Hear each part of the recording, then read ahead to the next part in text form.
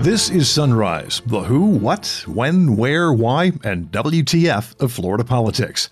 I'm Rick Flagg reporting from our studios in Tallahassee, home of Florida State University. You know how many FSU freshmen it takes to screw in a light bulb, right? The answer is none. That is a sophomore course. The Florida Supreme Court takes up an issue with huge political implications in the Sunshine State. Do former felons have to pay all their fines and make restitution before their voting rights are restored?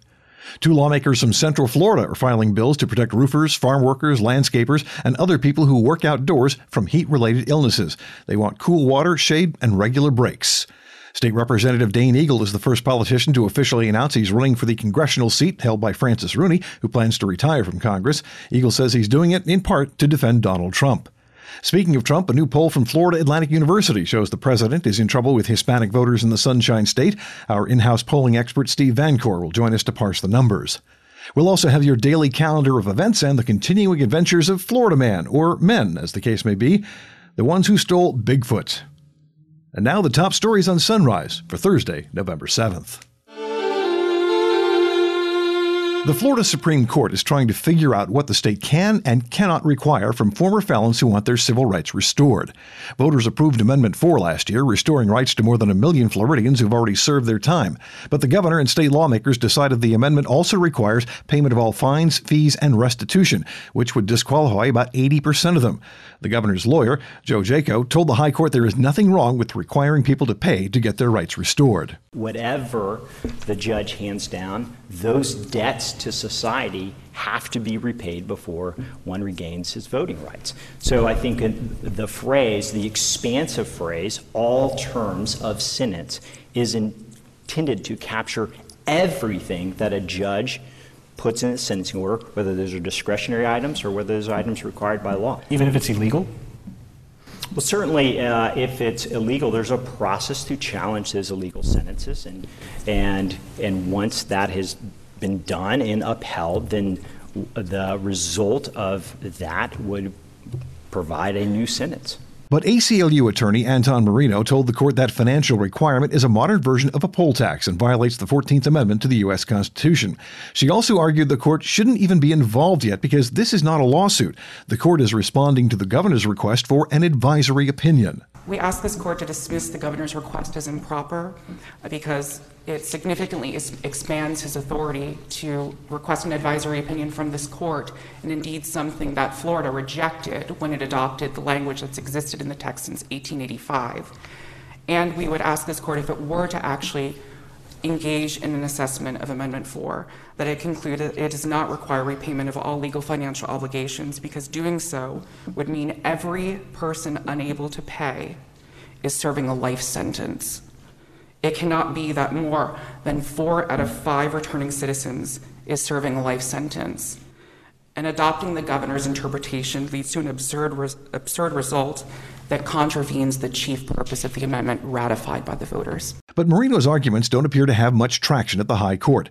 Justice Barbara Lagoa says payment of fines, fees, and restitution was part of the deal when voters approved the ballot initiative.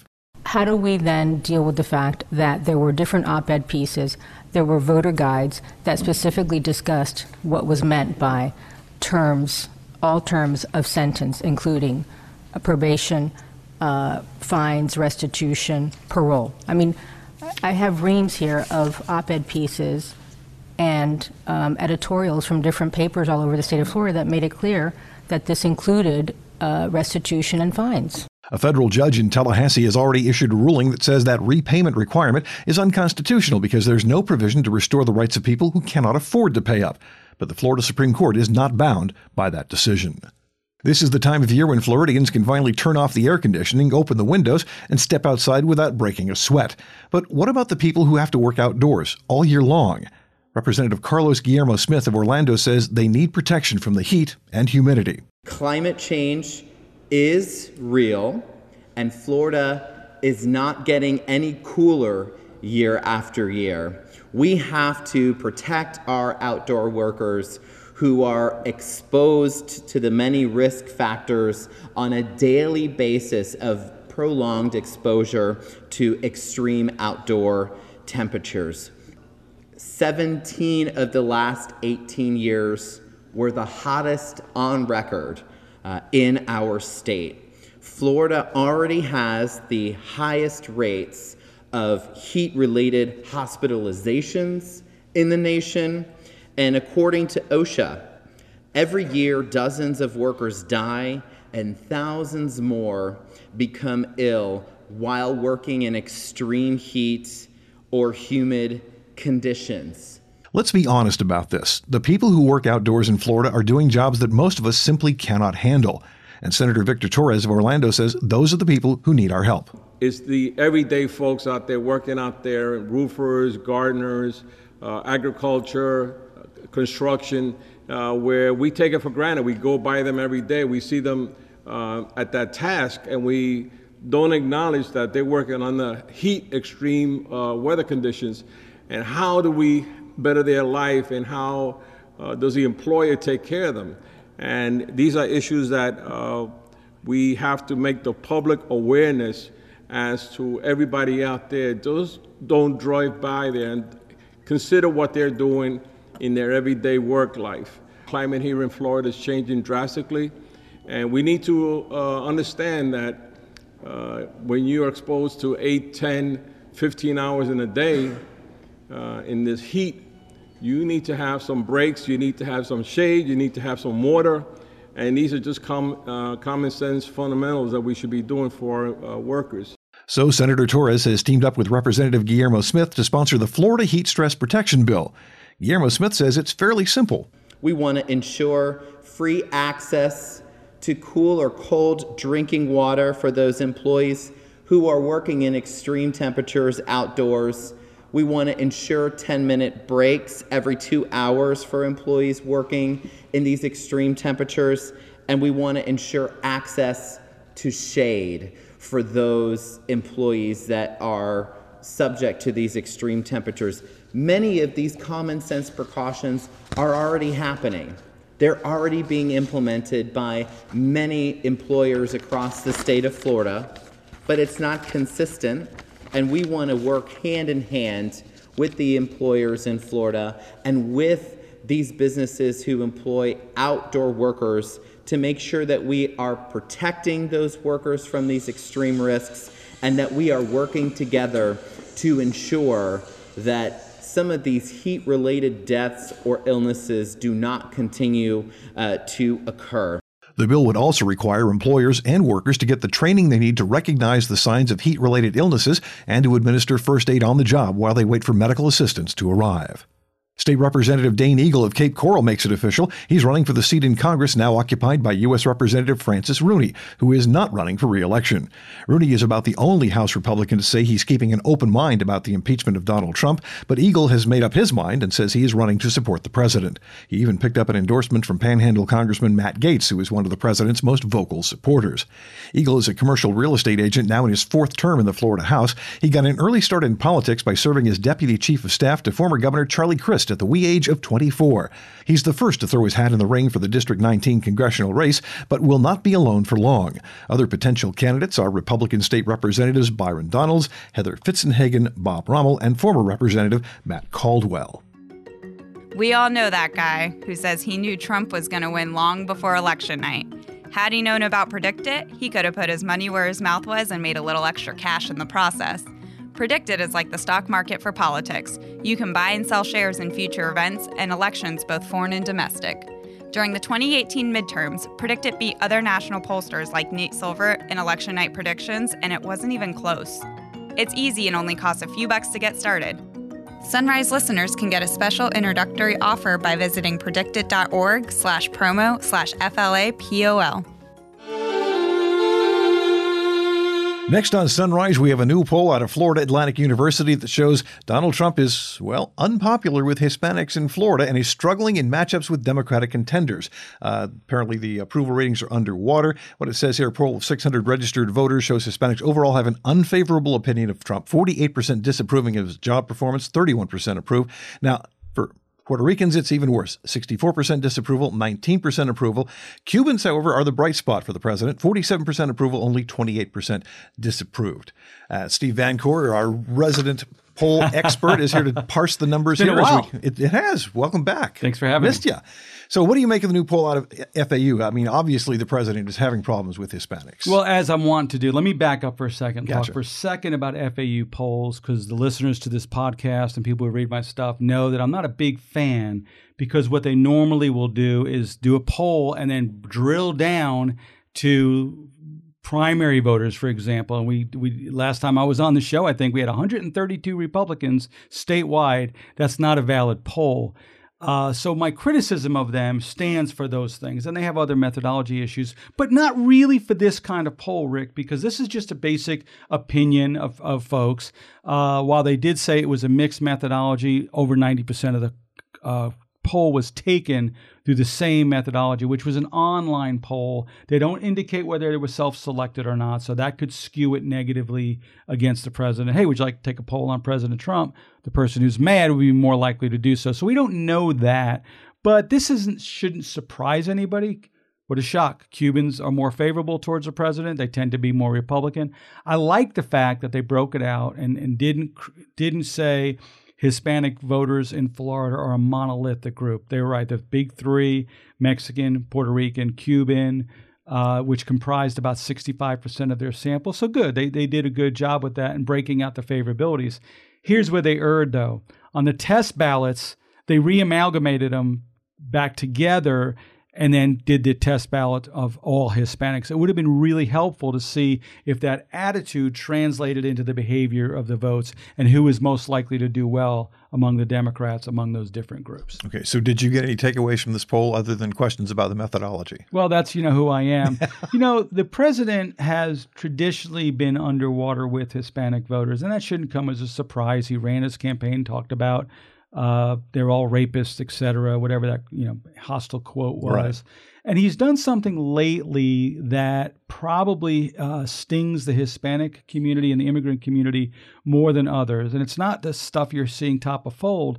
One of the things he's doing that really bites down ballot is the public charge. Public charge issue, where he has said that, just for explain to the audience, public charge is when you're applying for immigration status or even citizenship, your individual ability to support yourself financially is taken into consideration. So if you go on welfare, you become homeless, that's called a public charge. And what he is now saying is even getting government-sponsored health insurance for your child will count. And he's even used the word retroactively against your public charge. That sends shivers through an immigrant community, which obviously a large percentage of the Hispanic population is. So that would explain if his numbers are slipping. Now, what we don't now have is the same methodology done 6 months ago and having comparison numbers.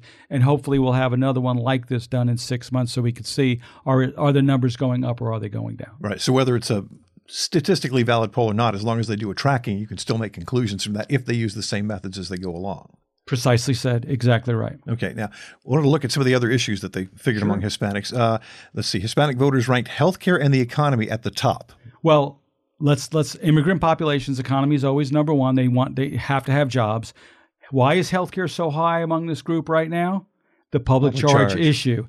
And that's what's on their mind, because he's telling them, and remember, almost 2/3, Rick, this is important. 63% of Florida children, so this isn't just an immigrant issue, 2/3 of Florida's children, nearly 2/3, are on some form of government-sponsored health insurance, which is an incredibly large number, okay? He's saying, pulling out the immigrant family, saying, I will use this against you. I'm going to issue an executive order, use this against you as public charge. I got you.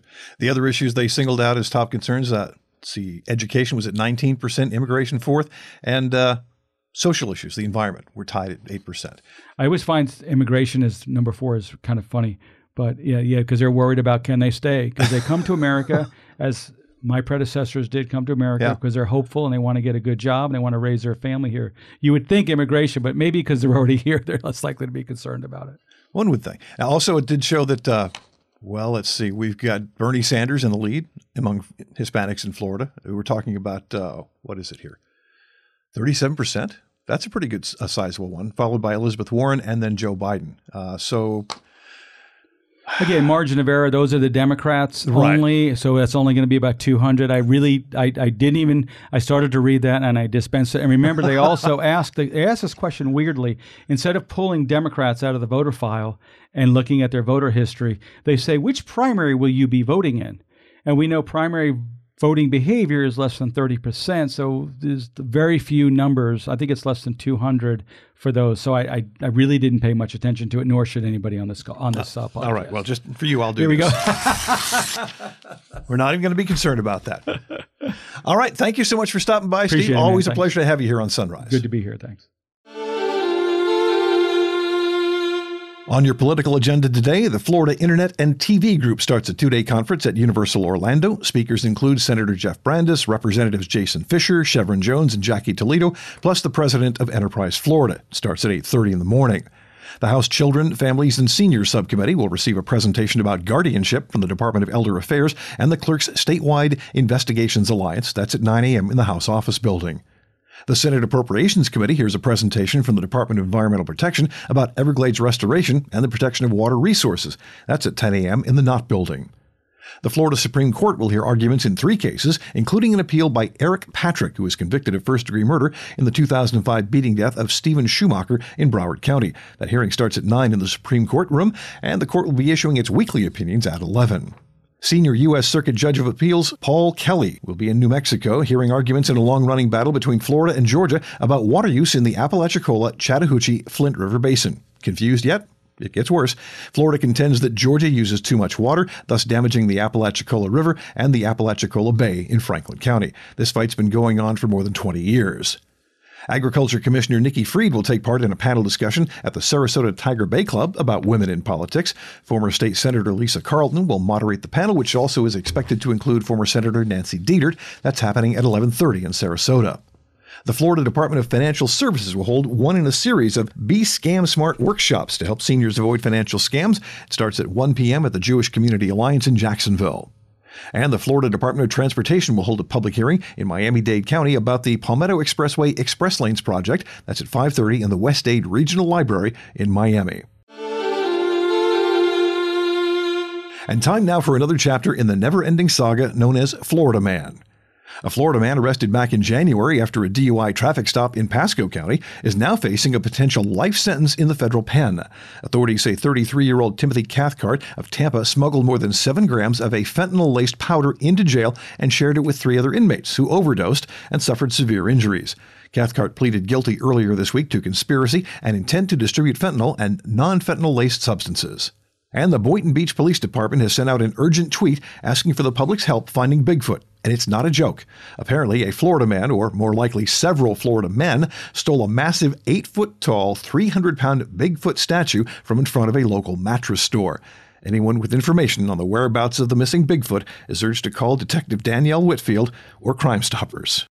And that's it for this edition of Sunrise. I'm Rick Flagg reporting from Tallahassee. We're back again tomorrow.